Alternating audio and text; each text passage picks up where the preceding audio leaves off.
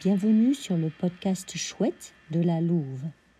Aujourd'hui, nous allons étudier une faute commune que commettent certains étudiants anglophones dans nos classes. Il s'agit de la traduction du verbe anglais « to look for ».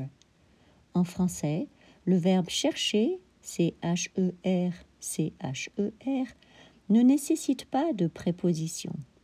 Par exemple, si en anglais vous dites « I'm looking for a pen », en français vous direz « je cherche un stylo » et non pas « je cherche pour un stylo ». Aussi, veuillez noter que le verbe « chercher » en français veut aussi dire « to pick up somebody ».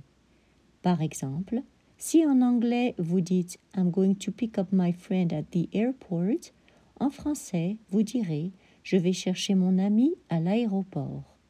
Voilà pour aujourd'hui. Bonne journée à tous. À la prochaine.